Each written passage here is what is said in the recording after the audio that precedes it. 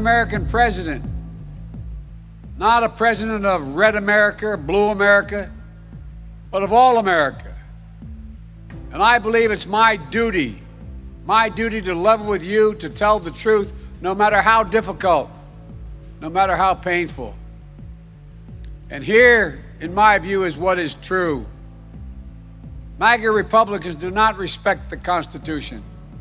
They do not believe in the rule of law. They do not recognize the will of the people. They refuse to accept the results of a free election.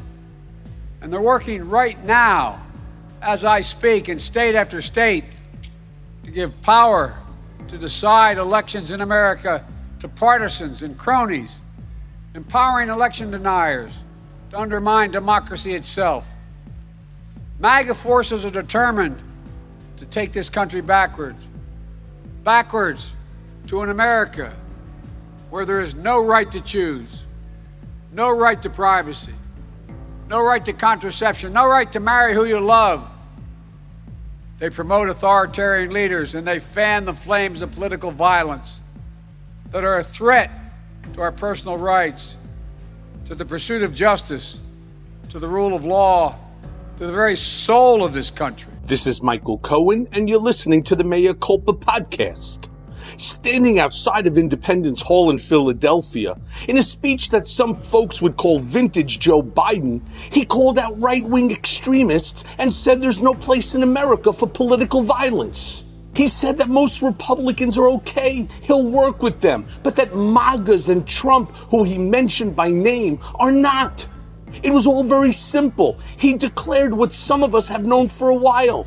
We are a nation at war, fighting for the soul of democracy, to quote the president. Patriotism, liberty, justice for all, hope, possibilities. We are still, at our core, a democracy. And yet, history tells us that blind loyalty to a single leader and a willingness to engage in political violence is fatal to democracy. For a long time, we've told ourselves that American democracy is guaranteed, but it's not. We have to defend it, protect it, stand up for it, each and every one of us.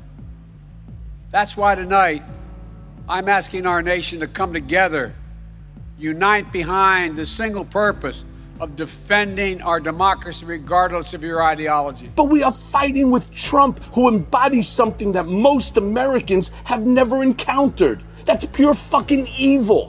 Which ironically is what the MAGAs were calling Biden Thursday night after his speech.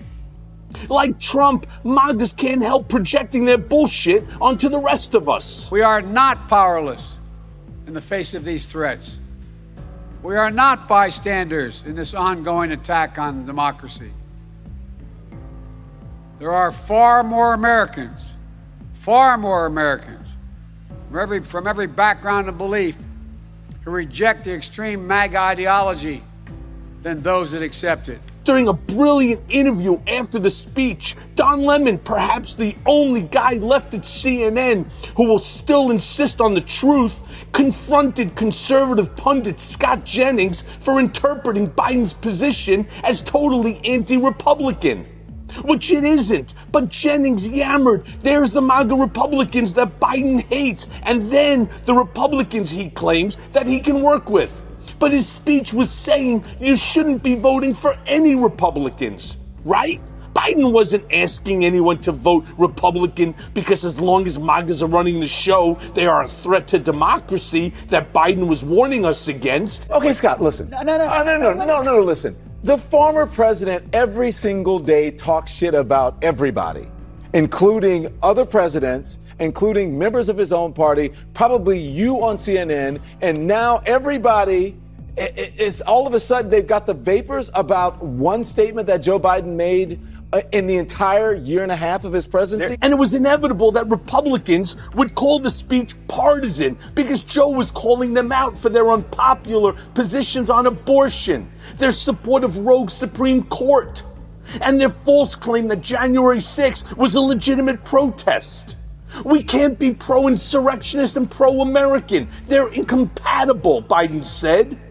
But according to the Washington Post, only 13% of Republicans agree with him. The President Biden we saw last night was really every inch Joe Biden, the politician. His speech was a very cynical attempt to fill our heads with stupid. We are just 2 months out of the midterms, and Biden kicked off campaign season on the offensive. Well, fucking hallelujah. Giving Americans a healthy dose of the truth and making the case that voting for Democrats is a return to normalcy. There are weak and beatable MAGA candidates in at least 6 races nationwide. And if Sarah Palin's recent defeat in Ruby Red, Alaska to Democrat Mary Peltola is any indication, Americans may be ready for a return to civility, or at least something like that. Partly because it's also another celebrity kind of quasi-freak show candidate that comes from the Trump tradition, the Trump mold, that voters seem to be showing time and time again they're pretty sick of. But if Republicans win back control of the House in November, we will have dipshit Kevin fucking McCarthy to contend with. And if he becomes Speaker, you can bet he'll sideline or even disband the January 6th committee investigating the attack. Trump has even promised that if elected, he'll issue pardons and demand apologies for the violent insurrectionists currently on trial or already in jail. So much for fucking law and order. But this week, a former New York cop got the stiffest sentence yet. 10 years for beating Capitol Police with a flagpole. Another rioter pled guilty Thursday to attacking officers with chemical spray, including Officer Brian Sicknick, who collapsed and died the next day. To think about the future of the GOP, what decade from the past does it look like? I would say 50s. 50s? 1850s? 1950s. Okay, so 1950s. Yeah. Not slavery, Yeah. 1850s, but Yeah. pre-civil rights, 1960s. Yep. That's like the sweet spot. It's a happy medium. It's a happy medium. Yeah. Things are separate, but equal. Ruling from one of his golf courses, the diaper Don had tapped into white rage, and boy is it paying off. It's hard to fight someone who has no scruples, no fucking morals. Trump is a compulsive fucking liar, an incomprehensible narcissist, and a cult leader who has brainwashed millions. The MAGAs are his army, and they're chomping at the bit for a civil war because that's the only way they can dub Trump King of America. I mean, fuck it. Democracy be damned. I'm not playing with him. He's a Trump supporter. Never play with a Trump supporter. Oh, really? See him around town with that hat. Make America great again.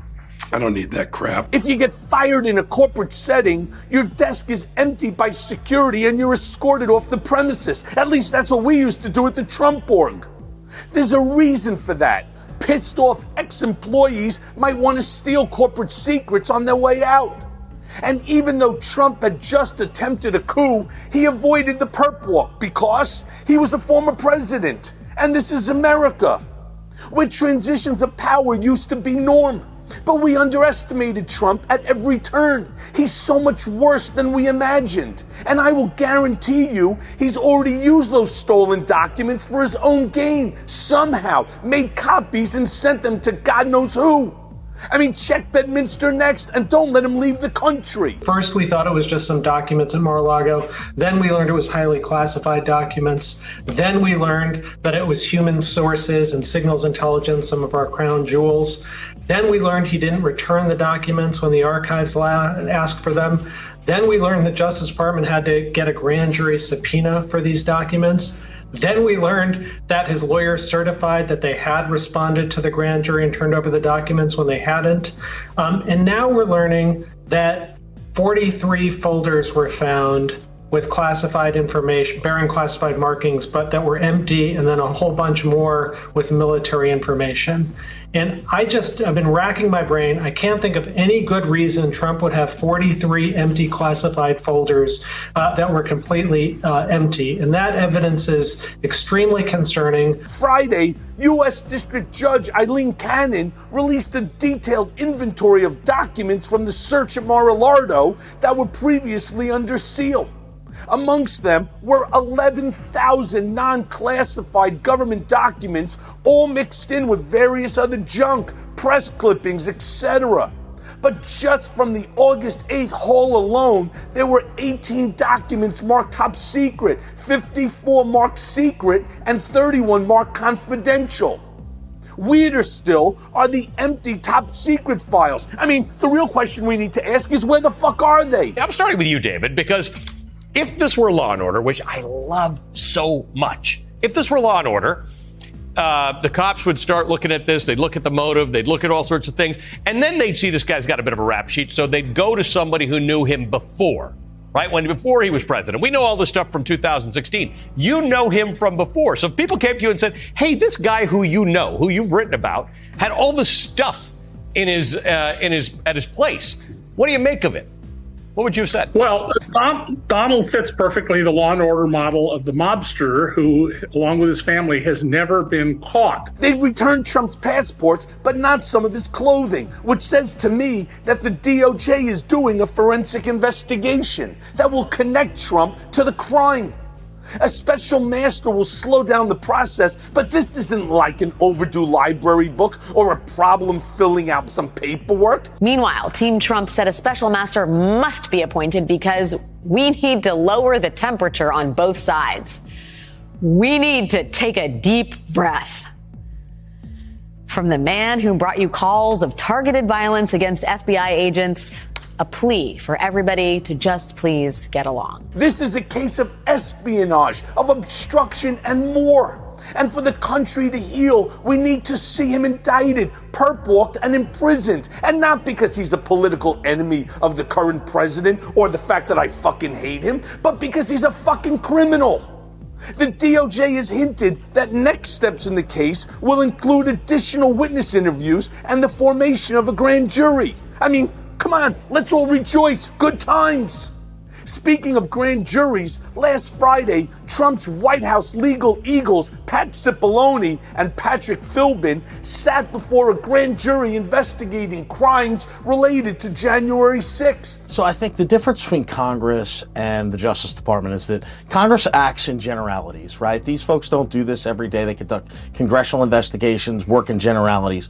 When the DOJ gets involved and they start asking questions, they're going to have facts and evidence that probably that the January 6th committee didn't, and they may have information that January 6th committee didn't, and they also, are going to ask more specific questions and get that information in before the grand jury. I think that's what they do. That's their job. It's much different than a congressional investigation or a congressional hearing, where it's being held by elected officials. These folks are career prosecutors and folks that are trained to do this. Part of the investigation, and amongst other things, examining the conduct of the former president and the people around him, including campaign lawyers and other operatives who helped organize fake electors in 7 battleground states in a scheme to keep Trump in office despite losing the election. Trump learned in New York City media that churning works.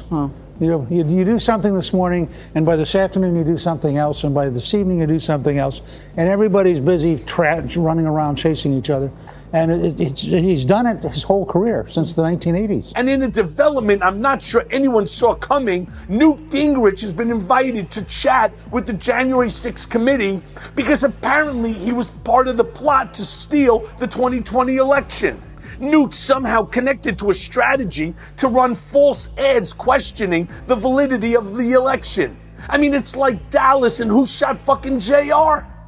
The January 6th committee hearings are primetime drama that has all of us on the edge of our seats. JR, I'm going to ask you for the last time.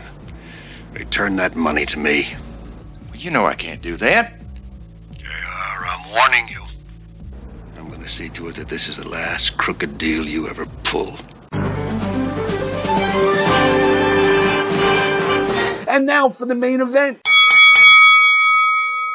Today we welcome to the show my old friend and former attorney, Danya Perry. Danya is a founding partner at Perry Guha LLP. She is a nationally recognized white-collar criminal defense attorney and a commercial litigator. Danya is equally gifted at litigating high-profile matters in court and in the press as she is at navigating back channels to obtain quiet victories for her clients. Danya has represented corporations and individuals from every walk of life, And her criminal defense practice includes representing clients in cases involving everything from fraud to sexual assault of both men and women. Prior to founding Perry Guha with Samit Guha in 2019, Danya spent 5 years as the chief of litigation and deputy general counsel at McAndrews and Forbes Incorporated.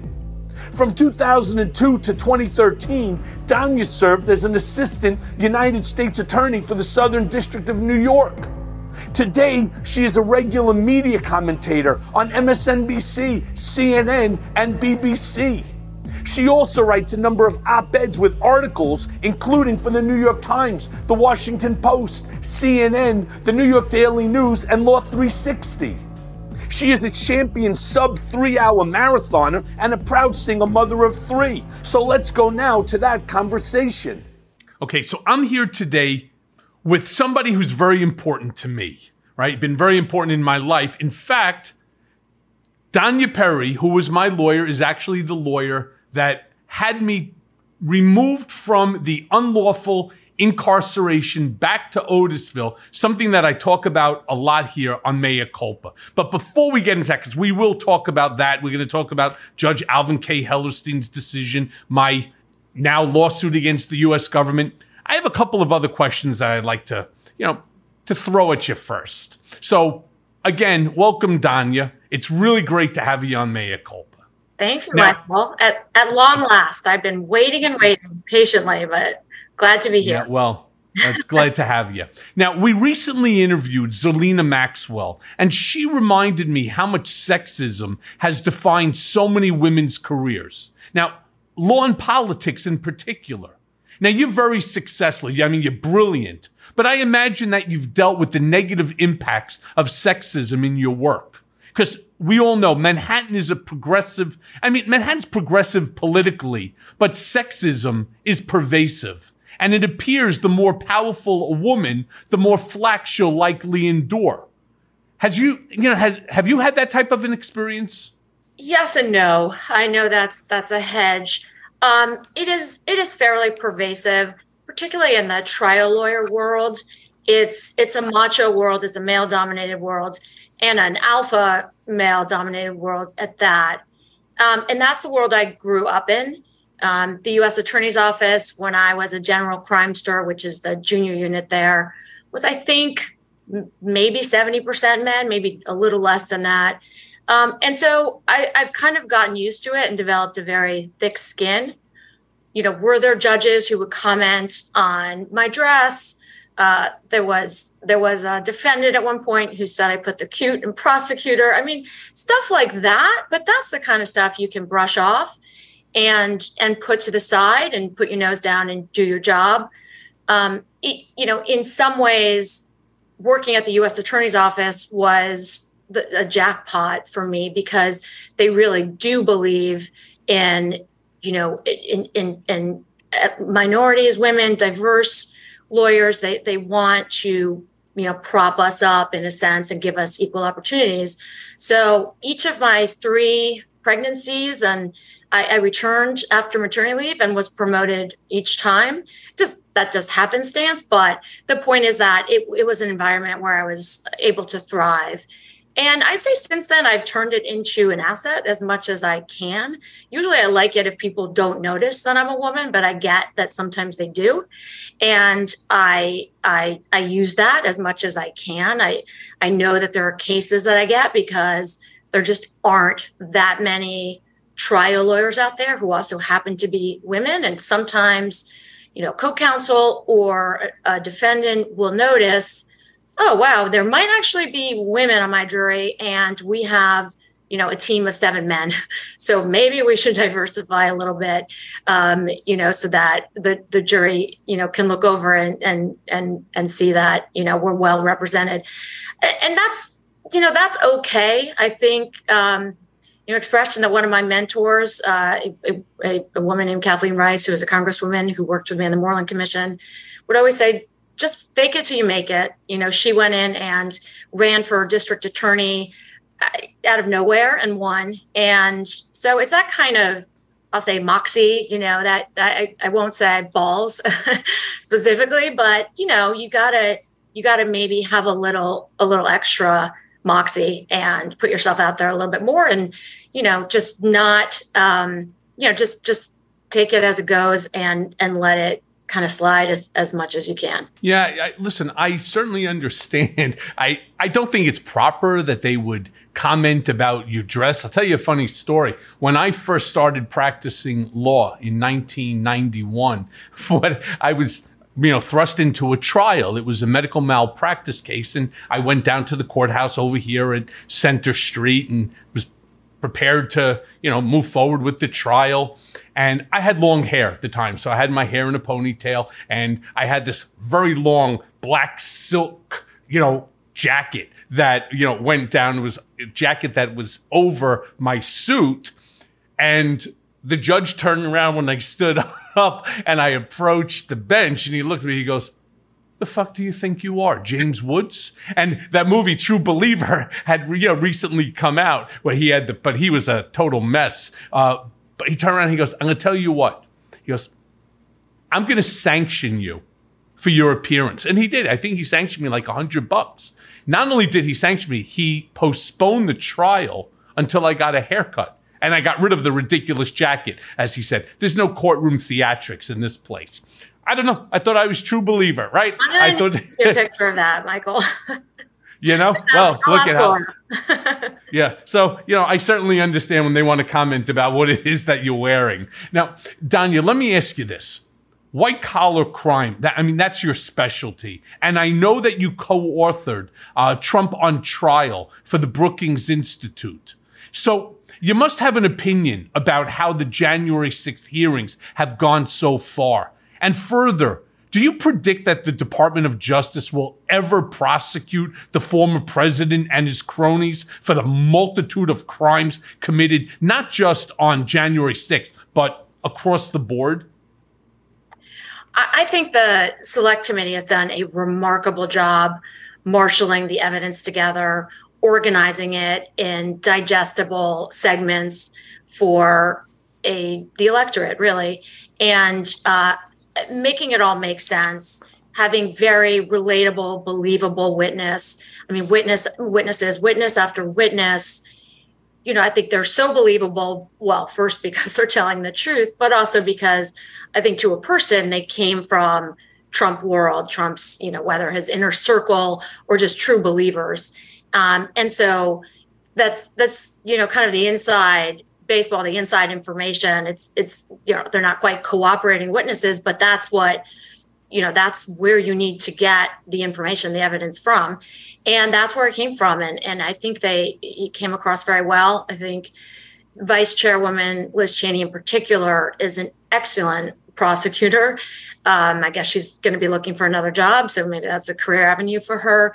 But, has just been crisp, clear, and, not wasting any time. Maybe there were a couple opening remarks that maybe were a little long and windy, but for the most part, every single piece of testimony, every document, every demonstrative was additive and made sense and gave more, fleshed out the skeletons that we all had known from news reports, but of course put more flesh on the bones as well. So I think they've done a remarkable job.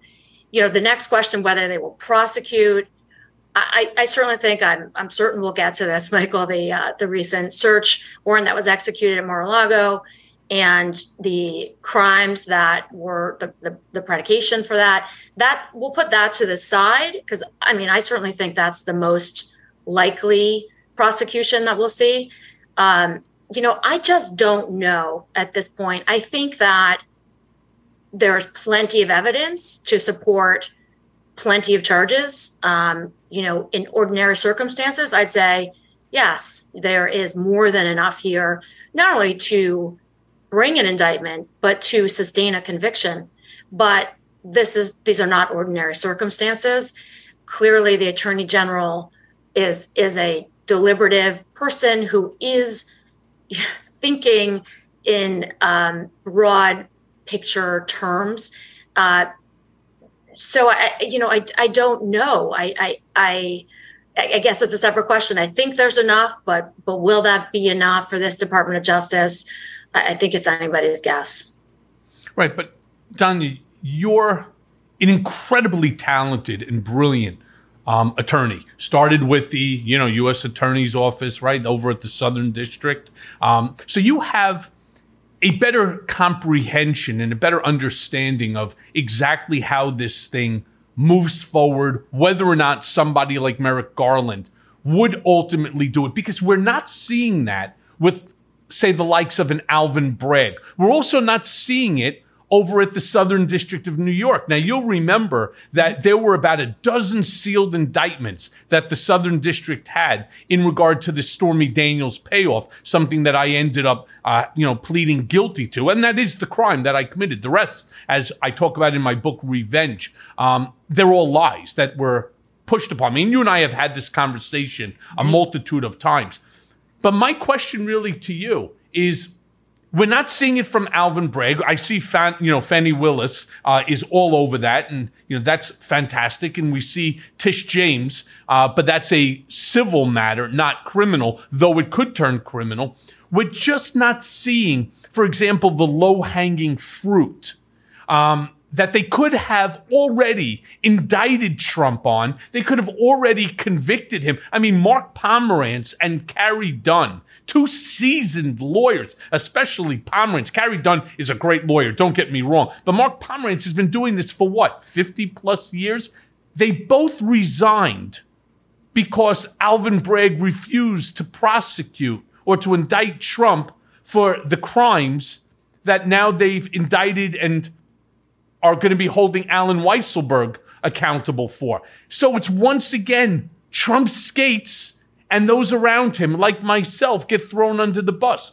If you were Merrick Garland, because I know my answer, if I was Merrick Garland, I would have indicted this asshole a long time ago, right? And I would have him, up there, and if somehow or another he escaped, I'd indict him for the next crime that he committed, and I would just keep going.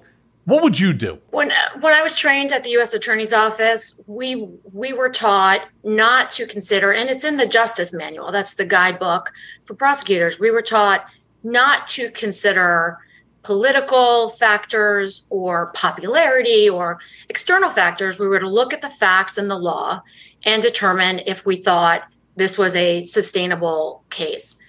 I of course, I know exactly, and as you pointed out, we've talked about this many times. Individual one is not prosecuted, but the person who individual one, got to help him accomplish his goals is the only person who was prosecuted. We see, as you said, in the DA's office investigation, Mark Pomerantz was a mentor of mine way back in the day when I started. One of the best lawyers and most thoughtful and has the best judgment of just about any lawyer I know. And Agreed. I think Dunn is another one. And, they came to their own judgment. Alvin Bragg, who is an old friend and colleague of mine, came to a different one. And in each of these cases, there's clearly, maybe, I don't know if anyone's articulating this, but a different standard of proof, a super standard, with a lot to indict a case, the standard proof is not beyond a reasonable doubt. It's, it's a little, wishy-washy. It's probable cause or more than that. But, effectively more than that, because you want more than that. You want to make sure you can actually win the case. But here it seems to be well beyond a reasonable doubt. Beyond any shadow of a doubt, maybe. And it's not even doubt. It's also, can we convince a jury of 12 unanimously to convict? Because if we don't, if we, take a shot at the king and miss, there goes everything. And so it is a different standard, I think. And, if I were Merrick Garland, it's impossible to really put myself in the shoes. I'd like to say that I would look just as, we were taught to do from, as baby prosecutors, we're taught to look at the law and the facts and assess those equally, that no person is above the law, that everyone is to be treated the same under the law. I'd like to think I would do that. But, there are considerations, prudential ones, I'm sure political ones, and he is he's got a weight on his shoulders that I would not want for myself. So it's easy for me to sidestep this question. And I guess at the end of the day, that's what I'm doing. Yeah, okay. And I'll accept that from you, right? My problem that I have with Alvin Bragg, and I know he's a colleague, and we're very critical of him on mea culpa, because the guy came into office, 7 weeks he's in office, and he makes a determination which is contrary to the likes of both Carrie Dunn and Mark Pomerantz, who we both acknowledge are phenomenal, qualified and diligent lawyers who have been working on this case for 2 years. They knew this case. Those two know this case better than anybody else. And if their opinion is that we should indict, and I believe that we will get an incarceration, I believe Alvin Bragg, and again, this is purely my conjecture, is that he was more concerned about winning the case than he was about prosecuting the case. And, I know that there are a couple of judges that are out there and they're very vocal about how the system needs to be revamped. But one of the problems that you have is, as a prosecutor, your job is not to convict. The prosecutor's job is to prosecute. And I think we can all, especially my listeners, we can all acknowledge that Trump has broken the law in a multitude of ways. When you deflate your assets for tax benefit, but yet you overinflate them for benefits like lower insurance costs, lower loan costs, and so on, that's a crime in and of itself. Not to mention probably all the cash that was stored, and that's things that Weisselberg is going to have to talk about, and so on. This tax evasion, like Al Capone, let's go after the small stuff. Let's go after the low-hanging fruit if you're so worried about a conviction. But for some unknown reason, Bragg took the exact opposite approach, and he allowed 2 seasoned attorneys who had been working on this for 2 years to resign after only being invested in the office for 7 weeks, and yet know nothing about the case. What do you think is going on there? What's wrong there? So I don't think it's particular to Alvin Bragg. I think, look, some of the crimes to which Weisselberg just pled have federal implications as well. He pled guilty to evading state, local, and federal taxes. That would be an easy case for the feds to make. They haven't. They don't want to go near it for whatever reason, and we're not privy to them. There may be. Well, actually, we do know, Danya, I'm so sorry to interrupt you, but we do know. When Alan Weisselberg testified to the Southern District of New York, and that's, those 2 assholes, Tom McKay and Nick Roos, and the whole group of them, the Andrea Griswolds, I talk about them all in the book. I mean, we really lay this out for you. Alan Weisselberg, it was suspected that he was lying to them about me. Nevertheless, they took that information, they used that information against me to a grand jury, right? And then they gave him partial immunity. So I believe that's why the Southern District is not prosecuting him, because they gave him, limited immunity based off of lies. And if they did prosecute him, those lies would come out and it would expose their either ineptitude or their intent, both of which fall really and are a disgrace to the profession of law.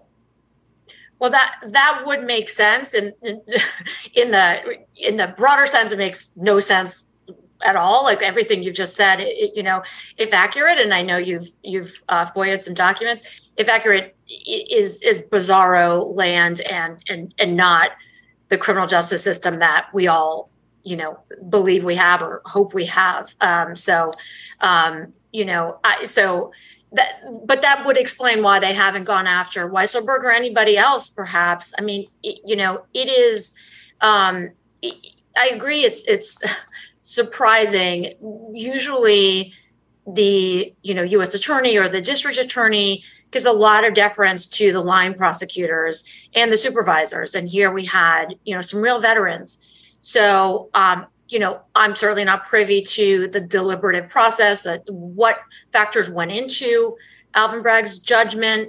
But at the end of the day, he concluded that it wasn't a case that he was comfortable bringing on his watch. But what, we'll see in October if the Trump Organization trial in the district attorney's office prosecution goes forward in October, and Weisselberg testifies. He has allocated. He's pled guilty to conspiracy, right? And who did he conspire with?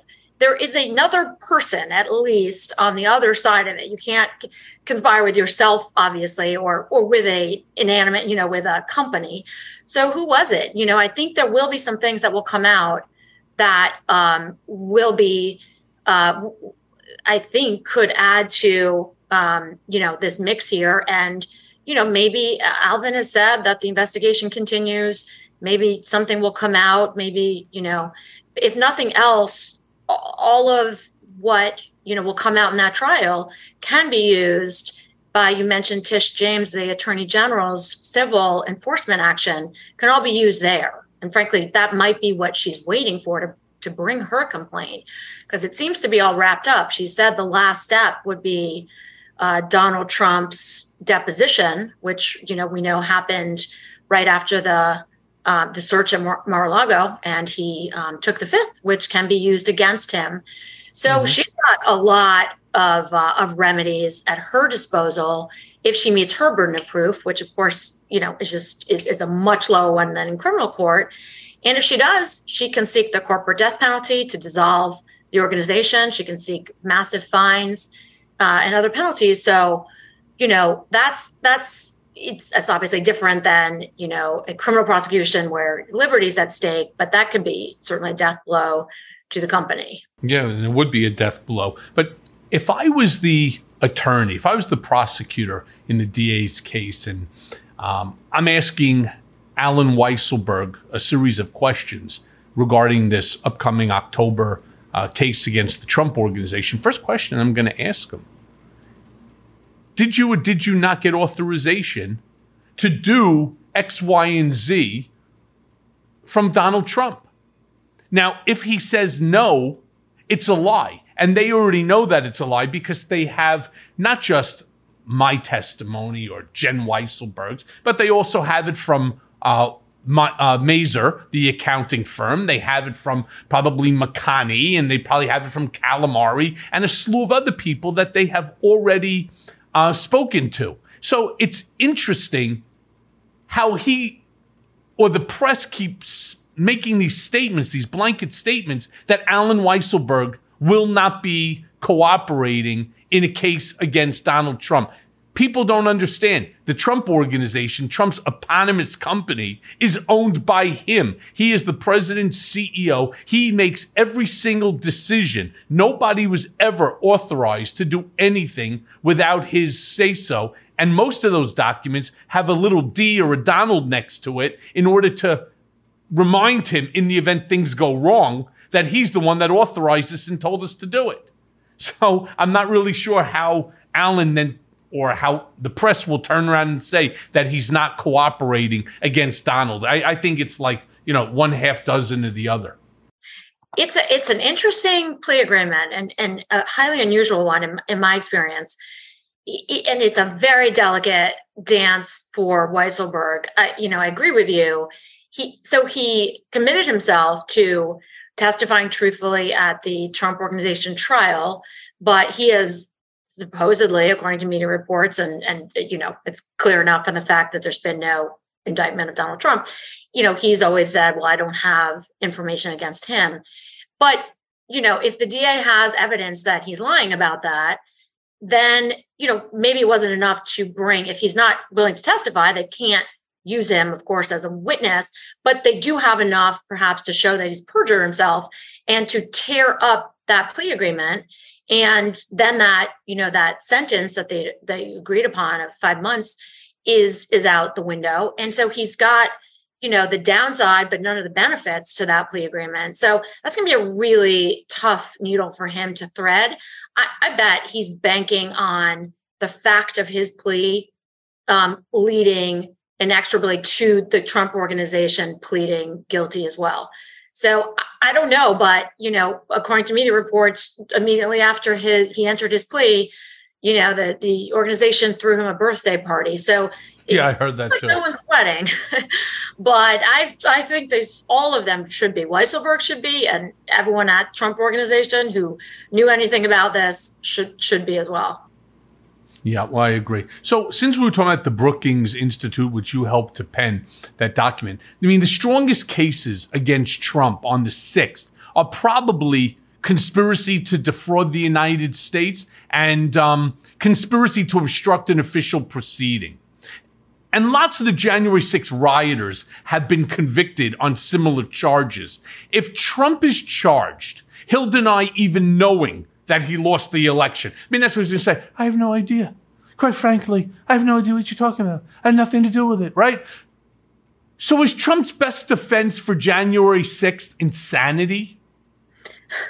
I've said this, I've been asked a lot, and there's been a lot of, chatter about, well, he's just going to say he legitimately believed he won. But that is not an actual legal defense. You're right. That defense actually would be criminal insanity, because you can't pretend not to know what is immediately obvious to you and to everyone around you. And we've now heard testimony in those committee hearings from witness after witness who, close legal, political, familial advisors, everyone telling him, hey, you lost. There was no fraud. So for him to continue to believe that something is so, you can believe that, the earth is flat, but all evidence tells you otherwise, then that doesn't help you. That doesn't get you anywhere. Then yes, you are actually insane. And so, I mean, obviously that's not something that I think he's going to mount as a defense, but that is exactly what it comes down to. Yeah, well, look, one of the things that if I was still within the Trump camp in this circle, which I'm so thankful that I'm not, but if I was, I would have turned around right off the bat and told Rudy Colludi, drunken Giuliani, to shut the fuck up, right? First of all, when he came out and he made statements that Trump declassified the documents, right off the bat, what did he do? He acknowledged that Trump knew that the documents were there, which is now going to go against the Trump defense, which is always the defense. I just didn't know, because he could have then turned around and said, listen, I'm fat and I got a bad back. I didn't pack the boxes. I didn't know what was in there. I actually never even opened them. I thought that they were just stuffed mementos and so on. I put them down in the storage facility at Mar-a-Lago, but I had no idea. Rudy's statements destroy that, but so did Donald. He then ruined it as well when the first thing that came out of his mouth was, I declassified them. Well, you declassified what, you dope? You declassified documents that you're now going to claim that you didn't know that you had, right? And what would have made it even worse, had he actually done that, would have been the fact that they found some of the top secret documents in his office. So, I mean, the guy doesn't think. None of the people that are around him are like you, Danya. None of them are competent. That's for sure. They have no idea what they're doing.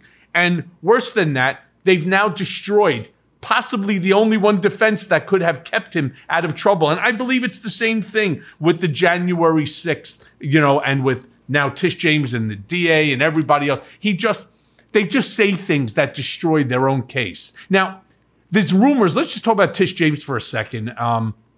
There's rumors that New York Attorney General Tish James is getting ready to take legal action against Trump after that exhaustive 3-year investigation. And I think that you've even spoken about this case recently to Chris Smith at Vanity Fair. Would you do me a favor? Share with my listeners what you know about how Tish James is progressing and where you think this case will ultimately go. Yeah, it's as you said, it's an investigation 3 years in the making, stymied time after time by, the obfuscation and delay tactics of the Trump putative defendants. So it has gone up and down court systems, and there's been delay after delay. But appears to have finally come to a head. This was the companion case to the DA's criminal investigation that appears to have faded away or gone away forever. And as you've said, it was looking at statements that were made that, valuations, for example, of different assets that, were pumped up for certain purposes and, reduced for others, all to, financial advantage. And she has gotten, I knew at some point, but, many documents, I think there were millions, I believe, and taken a lot of testimony, including that of the former president and his 3 children and Weisselberg, several of whom have taken the fifth, hundreds of times, including the former president. And she has said that is the last step in her investigation. They otherwise have everything that they need. Trump was compelled, after being sanctioned for contempt for not turning over documents, he was compelled to turn over documents. I mean, this seems to be a pattern of obstruction that maybe now is finally, coming to haunt him in a real way. And we'll get to that, I'm sure. And so, I think she's probably done with the investigation and is ready to file what's called an enforcement action. It's really just a civil complaint. I think she's probably ready to do it. As she said, the last piece is now in place. And her case has only gotten better after that final deposition where former President Trump took the fifth, time after time, I think hundreds of times, because that, unlike in criminal court where you cannot be compelled to testify against yourself, that's not the same in a civil case where an adverse inference, a bad inference essentially, can be drawn against the invoker. So I think she's probably ready to go, but perhaps is waiting. I think it would be probably shrewd for her to await the Trump Organization criminal trial that will be playing out in state Supreme Court in October to see if there's any more nuggets that she can get from that.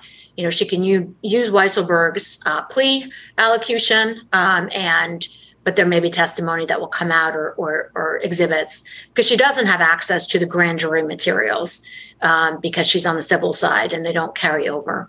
So that may be all that she's waiting for. And as I said before, the penalties could be astronomical. I mean, they could be fatal in this case to the organization and also to individuals who, if there's individual findings of liability. Well, let me then ask you a follow-up to it, because let's move it more into a national stage, going back to January 6th, because Attorney General Merrick Garland has been, and you have called this many, many times, both on television, in the Brookings, and even now on this podcast, that Merrick Garland has been very careful and measured in his approach to managing the DOJ, perhaps because, and this is my supposition, perhaps because he's trying to rehabilitate the reputation of the Justice Department after Trump and Bill Barr destroyed it. And you know a lot about that, and we're going to really get into that one. What's your take on Garland's handling of the search and seizure of the stolen documents at Mar-a-Lago? I think he's handled himself remarkably well under tremendous pressure. I agree. I think it's publicly said that, he wants to bring the Department of Justice back to what it was. Not, he is not the president's lawyer, as Bill Barr styled himself. He is the lawyer for all of us and is not going to play politics, is not going to go after enemies about which a lot, or, help his friends. And so, but, I think a lot of people have perceived that he's bent over so far the other way as to, make a complete loop and, has failed to go after folks who otherwise would have, been pursued. But with Mar-a-Lago, he has acted a little, differently than we've seen. He made a very unusual public statement. I think he had to do that because, there were questions and there's frankly safety risks and people were going after, Trump supporters were going after, the good women and men of the FBI and the DOJ. And so I think he made an important statement, and he's obviously, got his nose to the ground here and is taking this incredibly seriously and professionally. I've been saying for a while, I knew that there wasn't going to be a lot that would come out after the redactions in the search warrant affidavit, but I thought there'd be more meat when we got the government's response to the crazy motion for a monitor in the or special master in the other case that was brought by Trump's lawyers. And we did. I think it's kind of chock full of stuff that, just makes Trump and his team look like morons, one, but like complete liars on the other, and and worse, criminals, perhaps. So I think that was as telling as it could be. But I think his way of doing things, unlike Bill Barr's, and we've just seen that very recently with this disclosure of the memo supporting his reasoning, for not pursuing Trump for obstruction. He goes the other way and he lets the filings, tell the story. And these are filings that were provoked, not by the Department of Justice, but by whether members of the press or by Trump's lawyers themselves. But so I think he's sticking, he's a straight, down the middle kind of a guy, and not a lot of flourish or panache, but he is, I think the story has been told, and of course more will come out, but it's coming together, and I think it doesn't look very good for the people who filed that motion and for their client. Yeah, I mean, they are unfortunately incompetent. Well, I should say fortunately they're incompetent, but nobody, I talk a lot about what happened to me on this podcast, and I talk about it not because I want anybody to cry for me or, what's happened to me in my station currently in life and so on. I do it because my biggest fear is that, and I've said this to you, my biggest fear is that if they could do this to me, somebody who has a pretty significant megaphone, who had access to all levers of government and power, if they could do this to me, just think what they can do to you. Now, you, Danya, thank God for my wife and finding you.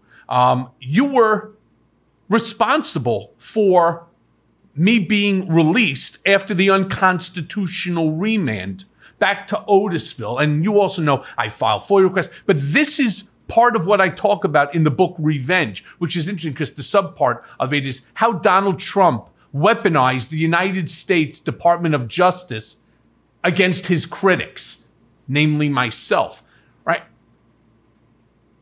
I spent, I don't know how many hours on the phone as you were drafting over those 2 weeks, those 15 days that I was additionally placed in solitary confinement. And you have a better inside seat to what really happened with the DOJ. And why I bring this question up is, as I said, Bill Barr did not care about the reputation of the DOJ. What they're doing now, in my opinion, through the actions with FOIA, is they are preventing me from getting to the truth. But Merrick Garland is not helping my cause. He's not helping, really, in my estimation, to rehabilitate the DOJ's reputation by hiding what was already done. If you want to make something better, you have to be transparent. You have to call Bill Barr out for what he did as the Attorney General and say, hey, fat man, guess what? What you did was illegal, and now you're going to suffer the repercussions. Not allow Bill Barr to sit there during the depositions of January 6th and say, I told Donald, I said to him, Donald, you freaking lost, all right? You lost the election. That's not right. It's not right for me, for sure, but it's not right for America.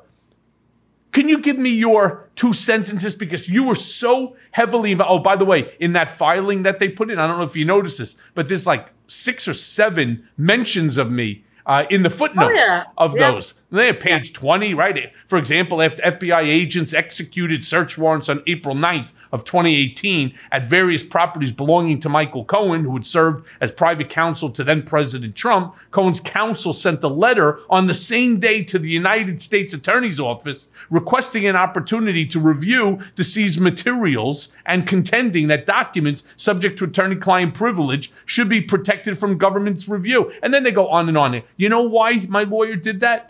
Because he's competent, because he knows what he's doing. But let me go back to my case, because this is really what revenge is all about. It's all about how Trump weaponized, and what he's trying to do now is he's trying to play the victim. Give your analysis to my listeners. Yeah. I mean, I had just started back in private practice, and Laura reached out to me, and you were one of my first cases. And I think I had lived in a bit of a bubble at the U.S. Attorney's Office. I was also in state prosecutor's office. And, our motto was always, you do the right things for the right reasons. And at the level that we were operating at, we really didn't think about politics at all. We certainly didn't think about, a lot of the things that came out, weaponizing the Department of Justice, as you say. I think correctly in this case, it was traumatizing for me as your lawyer to see what had happened to you. It was shocking. I remember talking to you, as you said, hours at a time, talking to Laura. They had unceremoniously shackled you, remanded you into solitary confinement. I remember it was a heat wave when you first went back in, sweltering in your little cell. There was no ventilation. We were deeply worried about your psyche, about your health, and about getting you out as quickly as we possibly could. And, you and I always have spirited discussions, and we can take different positions. The only kind of time that the two of us have ever gotten into it, but you just wanted to get out of there, and you said, Danya, please, you need to file this quickly. And I said, I know. I'm balancing your health and safety against getting it right. Unlike, some other lawyers I might name, Trump's lawyers come to mind, where they neither did it quickly nor well. You want this perfect. You have one shot with the judge. So it was really terrifying, and it was shocking to me that this could be done. You called yourself, a political prisoner, and I think that's accurate. What happened, I'm sure your listeners know this, but you were out of prison, and that was a determination made by the Bureau of Prisons for good reason. And you said that you were going to write this tell-all book, and they asked you not to, and you said, well, isn't that unconstitutional? And they shackled you. And that was it. I am a good lawyer. Thank you for saying that. No, you're an excellent lawyer. But I will tell you, in some ways, this was an easy case because it was sui generis, as we say. It's unique. Who would do something like that? It's not, we did a lot of research. We spoke with, all the federal defender's office. No one had seen a conditions of release like the ones that were presented to you and that you were required to sign on pain of remand. So, you speak with a certain flourish and, rhetorical flair. I tend to be more muted, but I will say in your case, it was terrifying to think. I think your statement of, you want to make sure this doesn't happen to other people. And I know that's why you're trying to get those documents.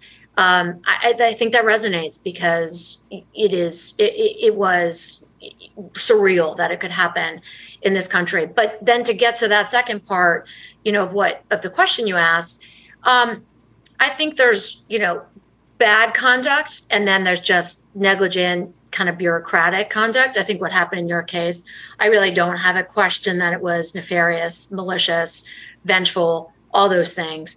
Trying to get those documents that would tell that story, you're right. This administration should open it up. They should be transparent. There may be some things that, need to be redacted or can't come out for, plenty of good reasons. But a lot of it, would be useful and would further, I think, this notion, right, that this is a transparent and criminal justice system, or one that operates equally. But I think probably some of what's happened is that it's gone to some low-level functionary, the bowels of the FOIA department, and they just don't have their act together. But as you say, you've got a platform, you've got a megaphone, and you're still not able to get it. And so I don't know what the recourse. I know you have a good lawyer for that. If anyone's going to get it, it's you and him. But look at what Mark, right? But look at what Mark is doing now. It just came out that he's actually representing the monkeys when the FBI and the DOJ were looking into them in the 70s or something like that in the 60s. I mean, yes, I have the best. Mark Zaid is definitely the best when it comes to this. And we actually don't have a low-level person at FOIA. It's gone all the way up. In fact, Congressman Ted Lieu, Congressman Hakeem Jeffries, Congressman Steve Cohen, all of them, Nancy Pelosi, at one point, they all put in requests for the Inspector General, Michael Horowitz, to open an investigation into this unconstitutional remand, making me the first political prisoner held by my own country. And if I can, I want to just give you a fast story, because I don't know if I ever told it to you, but there I was laying on my bed, which is smaller than a standard, in this 8x10 dirty cell with a broken window at about 102, 103, maybe 105 degree temperature, no ventilation. I was drenched in sweat. The flies are inside the room because the window was broken. It was missing a piece of glass. No cold water. The sink was filthy. The toilet didn't properly flush. It's just a disgusting disgrace. It was the EA building over at Otisville on the main side, not in the satellite camp where they were holding us. And I'm listening to NPR radio, and all of a sudden I hear Danya Perry has been successful in presenting her case before Judge Alvin K. Hellerstein, and here's the response. The court finds that respondent's purpose in transferring Cohen from release on furlough and home confinement back to custody was retaliatory in response to Cohen desiring to exercise his First Amendment rights to publish a book critical of the president and to discuss the book on social media. Accordingly, respondents are hereby enjoined from any continuing or future retaliation against Cohen for exercising his First Amendment rights. Respondents are directed to provide Cohen with a COVID-19 test at his place of detention no later than tomorrow morning, July 24th of 2020, to report the results of that test to Cohen and to his probation officer promptly when they become available, and to release Cohen from custody to any member of his immediate family at the place of his detention at or before 2 p.m. tomorrow, July 24th, 2020. Now, the interesting thing, all right, is I didn't think I was hearing it straight because my head was verblunged. It was all over the place. I was in a really bad place. I mean, and because we spoke, I was in a really bad place psychologically. I thought that I was hearing things. I thought maybe I was dreaming. And then I switched it over on this Gilligan's Island style radio that I had, and I was trying to get the radio because it was everything was wireless, the television set that constantly played whether it was Fox or CNN or MSNBC. So I finally got to that, and then all of a sudden I heard it again, to which point I started screaming, yes, finally, and I got to tell you, thank God for Alvin Hellerstein. Thank God for you. But here's the question I want to pose. As you know, I'm suing the United States government, Donald Trump, Bill Barr, who we served that asshole, at his house in his underwear, which I thought was kind of funny, and then the BOP and all of the low-level folks that were involved in this unconstitutional remand. And yet, Allison Rovner, who's representing the government, everyone except for Trump. He has his own lawyer, Alina Habba, another very, very qualified attorney, if in fact you're working on parking lots. She's the most unqualified, the most ridiculous, comments come out of her mouth, that Trump was allowed to do what he wanted because he has absolute immunity. That's her argument. But my question is, how does government continue, even with that lawsuit, to fight me? They continue to fight and to make motions to dismiss and all other sorts of motions. How does something like that even happen when you have a federal court judge and everybody, including probably this judge, they all know that the purpose in transferring me was retaliatory. And as you eloquently stated, it's unprecedented in United States history. How do they keep fighting this? Why do they keep fighting this when they know what they did? Own it. I can't quite answer that question. I will say that there is a lot of kind of institutional stickiness that, we've seen this quite a few times during this new administration, where you'd like to think that they would not continue with the same arguments that the last Department of Justice was putting out there. I mean, this ruling that just came out, I think it was last week, with respect to Bill Barr, it was the Department of Justice that had to take over the case and was making that argument that this memo shouldn't be disclosed. Now, they stopped at some point; they didn't appeal it to the D.C. Court of Appeals, but they had to keep with that argument. And in part, it's for big picture institutional reasons. I think they don't want willy-nilly memos being disclosed, and they need court sign off on that and all that. But I do think, as I said, I think your case is unique and would be a great opportunity for this administration to kind of come out. I mean, as you said, the judge found, the tricky part of our case was not, the conditions of release they wanted you to sign was clearly unconstitutional, right? It clearly abridged completely your First Amendment rights. But they were designed solely for me. There was no federal number attached to it or anything. It was designed solely for me. But the judge had to make a factual finding there, because the government was saying, well, no, that's not why we remanded him, right? We had other reasons. It was because he was, acting up and this and that. And the judge effectively, he said this in a pretty roundabout, delicate way, but found that the government was lying.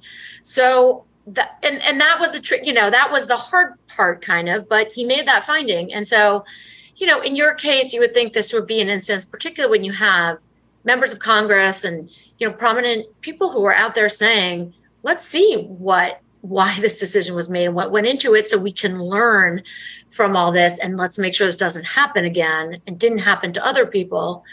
There's important institutional reasons, I think, for doing it in this case, not for not doing it.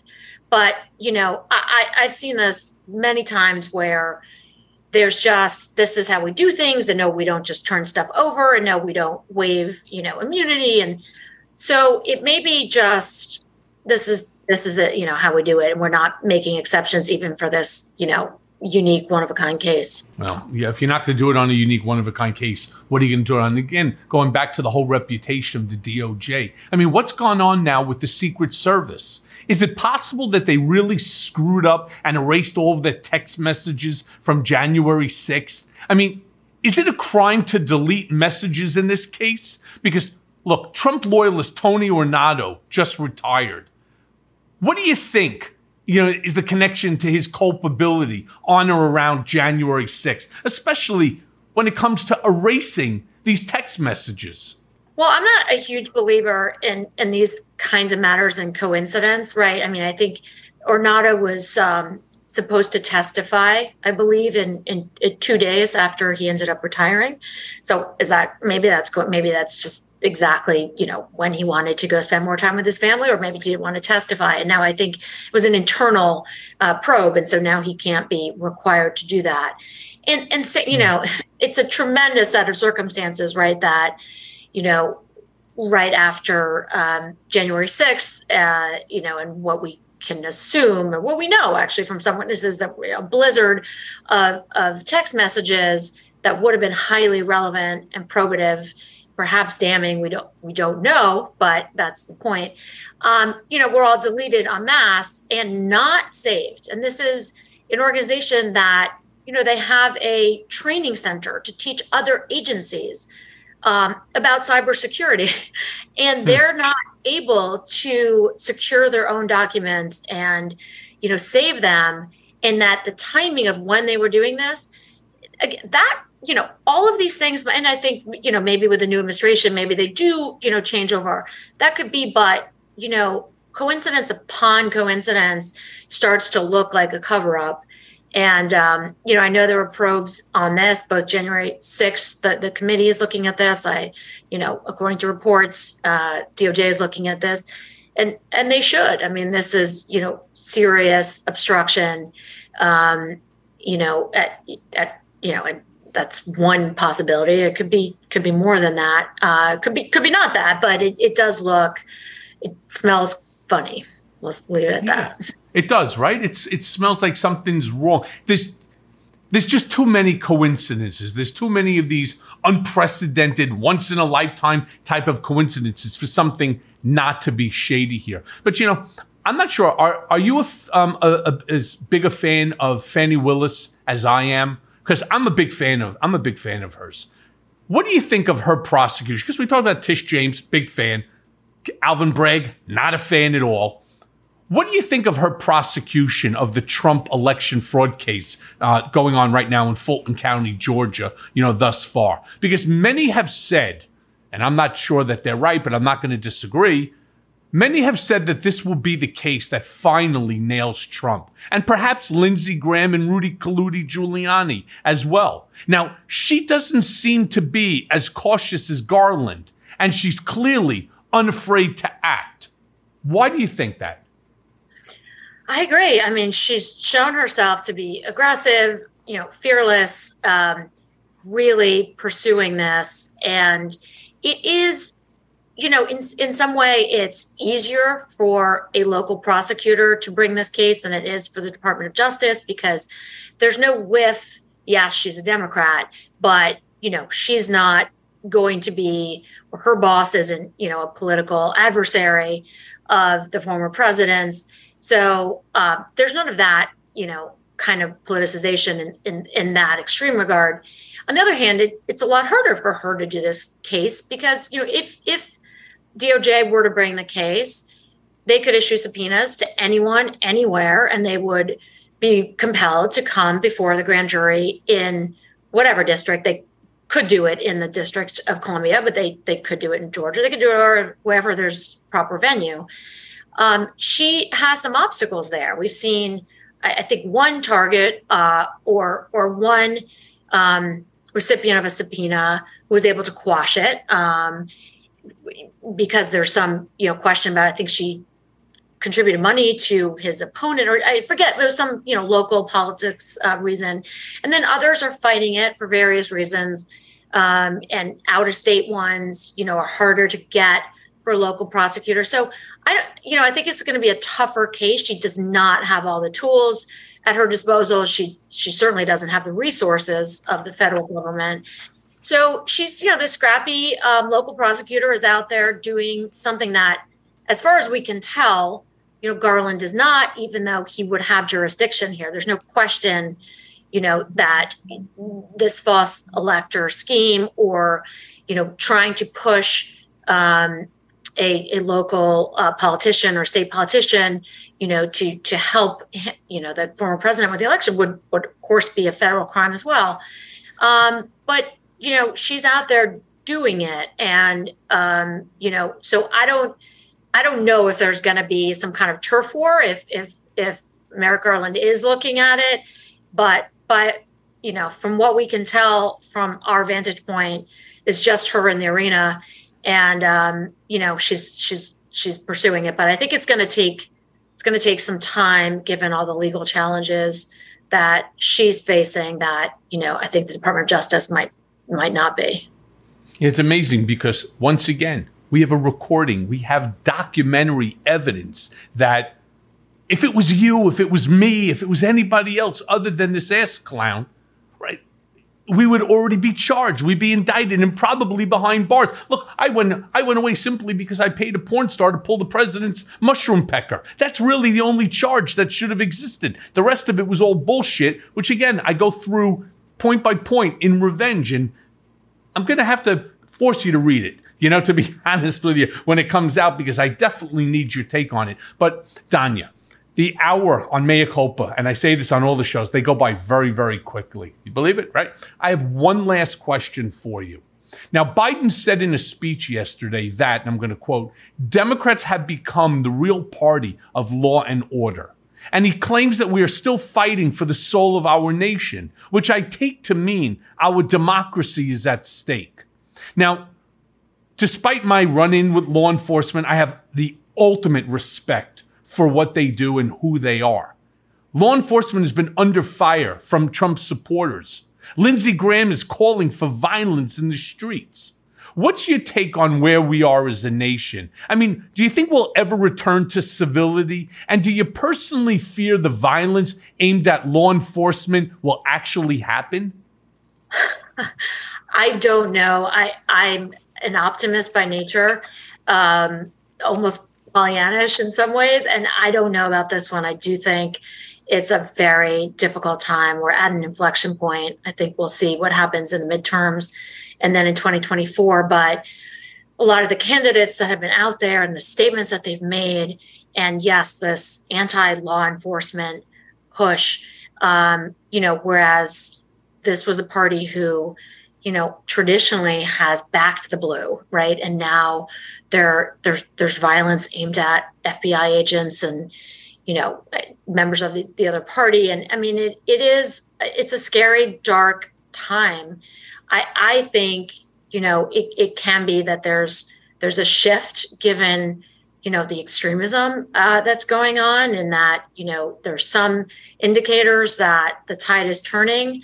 I don't think we're really going to know until November, and then maybe not until November, 2 years later. So I'd love to say, I paint a rosy picture and say this is all going to be okay. I don't know. It's been really, I used the word terrifying before when I was talking about your remand and what they did to you, and a lot of the talk and a lot of the conduct. I mean, no one could look, I think, well, I'm wrong about this. Actually, many people have looked at the events of January 6th and not been horrified, or have now normalized it, rationalized it, justified it. But I think that's hard to do. You have to try really hard.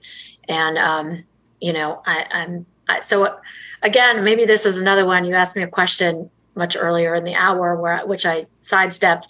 Here, I'll just say very honestly, I hope it changes, and I hope we can, come together again as a country. But I don't know. And I truly believe that the violence is coming.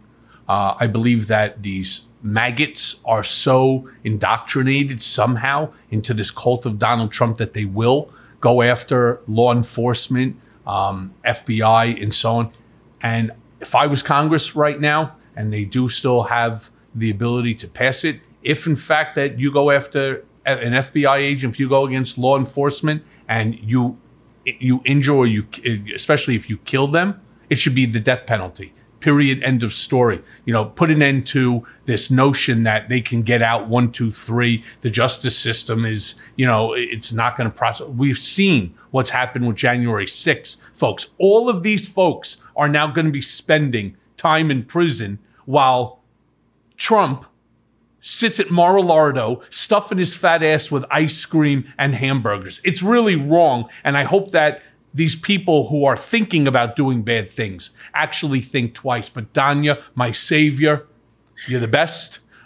Really appreciate you joining me. Hope to see you soon. I still owe you that lasagna dinner. Yes. So, yes, wish you obviously all the best. Thank you from the bottom of my family. Thanks you from the bottom of our hearts, for doing what you did and for continuing to do what you do. So thank you, and thanks for joining us today on Mea Culpa.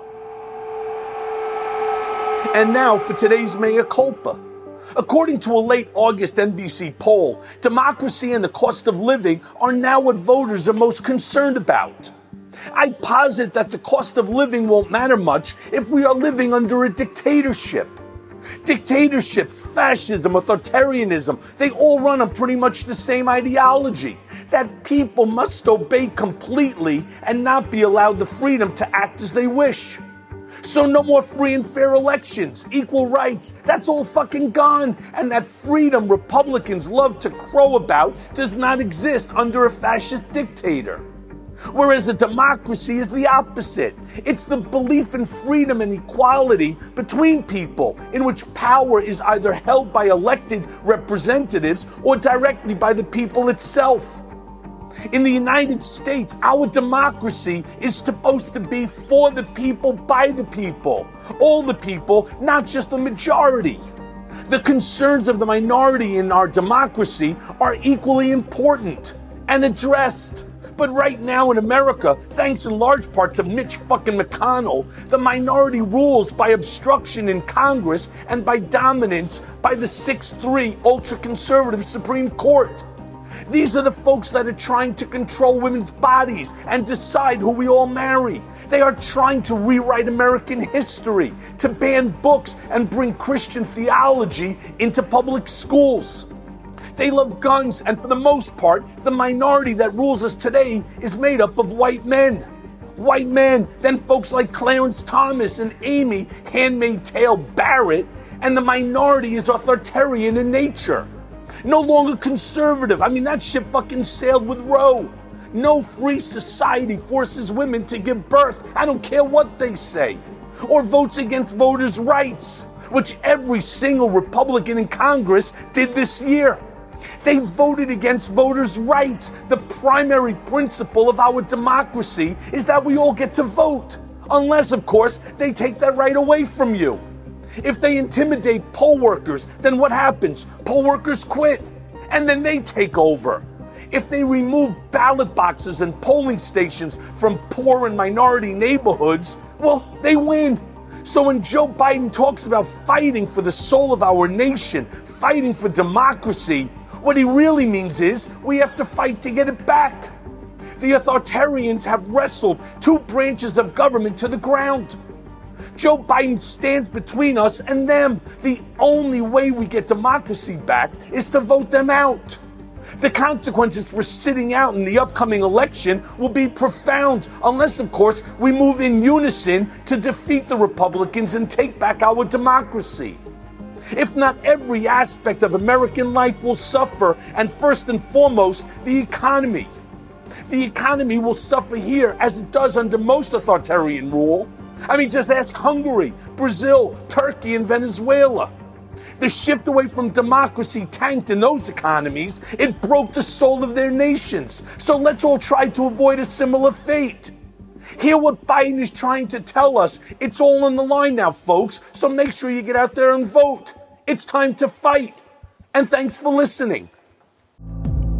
Mea Culpa is brought to you by Audio Up, Midas Touch, and LSJ Media. Written by Jimmy Jelinek and Paula Killen. Our editor and managing producer is Lisa Orkin. Our executive producers are Jared Gustad, Jimmy Jelinek, and myself, Michael Cohen, along with Phil Alberstadt. It may be a new day politically, but nowadays the landscape is more confusing than ever. Donald Trump may have lost the battle for the presidency, but in many ways, Trumpism is still winning the war on the state and local level. Mea Culpa is here to help guide you through the wilderness and keep you informed.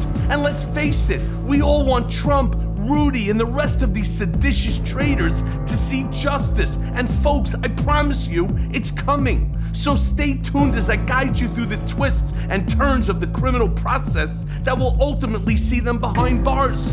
Mea Culpa, nothing but the truth. This is